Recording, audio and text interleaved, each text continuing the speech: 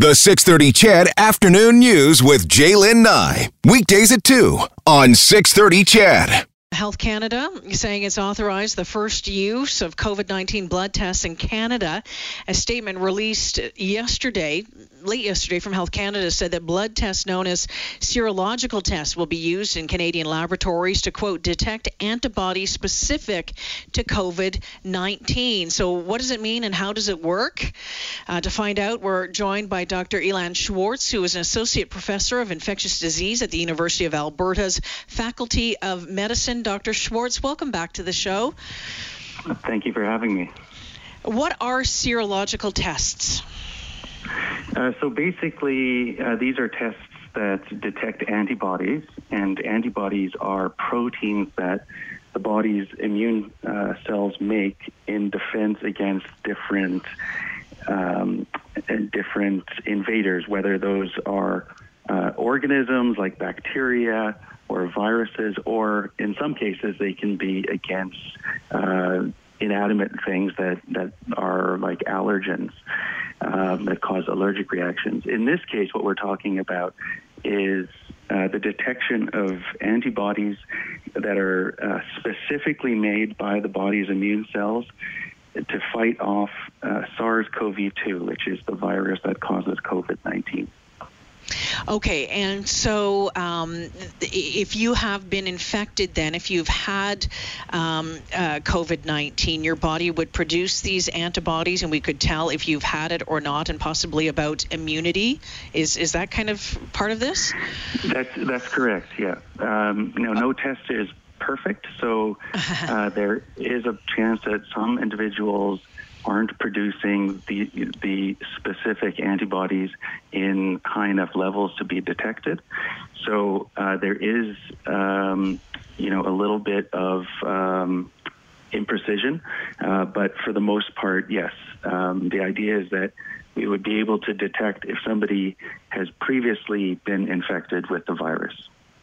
So as a researcher, Dr. Schwartz, and what you do for a living, if you take 1 million blood tests of Canadians over the next couple of years, and you take a look for antibodies, what does that allow researchers to figure out? How will this help in the fight against COVID-19? So there's two aspects of it. One is the clinical aspect and one is the research aspect. So the clinical aspect is that this test is a diagnostic test, so it can be used to help in the diagnosis of COVID-19. So if somebody is feeling unwell, they have some symptoms, and if they were to go to a hospital, what we have been relying on to date has been what we call a PCR test, which is a test for the genetic material of the virus. And so they would do either a throat swab or a swab in the back of the nose, and we would try to detect the presence of the virus directly.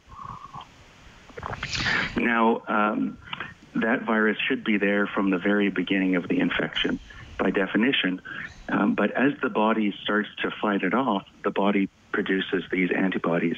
And so at the very first instance of infection, we wouldn't be able to detect these antibodies, but they ramp up over the course of several days. And by about the second week after the initial onset of symptoms, the virus itself may no longer be detectable, but we may be able to detect the antibody. And so that could help us make the diagnosis that the illness that somebody is experiencing is in fact due to COVID-19. So it's another tool in the armor against this epidemic in terms of making the initial diagnosis, which is really important.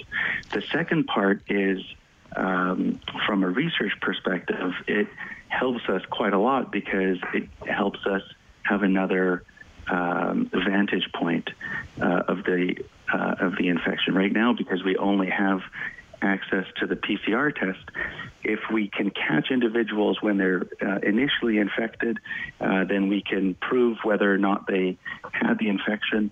But some people don't have symptoms, and so they don't present to care. And some people for one reason or another, those initial tests are negative. And so this antibody test will allow us to determine on a population level how many people and which people, and perhaps even which individuals that had a shared exposure became infected with COVID-19. And this can be detected well after the illness has passed. So it could be a really useful tool to be able to solve the puzzle of how are people being infected, how many of these people are being infected but never display symptoms or display such mild symptoms that it's never diagnosed or attributed to COVID-19, and how many people are protected against further infection. How long do the antibodies stay in the system for? Do we know? So we don't know that yet. As I mentioned, the first signs of the antibody can appear after several days. And with most viral infections, there's evidence for at least months or even years of persistence of these antibodies. But we don't know yet with COVID-19 because that sort of time hasn't elapsed. So we don't know the sort of dynamics of whether those antibodies start to wane after a while. And that has implications with regards to whether or not there's a risk of reinfection later down the road.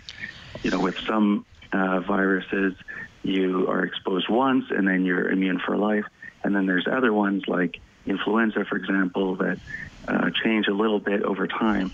And so we have to continually be re-inoculated with small amounts of protein from the virus, and that's exactly what our seasonal influenza vaccine is doing. So we don't know yet how long the antibodies last and how long we're protected for, and whether or not the virus itself is going to change over the course of many years that would require either a new test or, at that point, hopefully we'll have a vaccination, but whether it might require a booster shot, for example.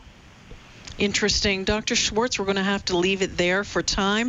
Thank you once again for joining me. I appreciate your insight and your expertise on this very much. Thank you. It's my pleasure. Yeah, Dr. Schwartz joining us from the University of Alberta. He is the professor of infectious disease there.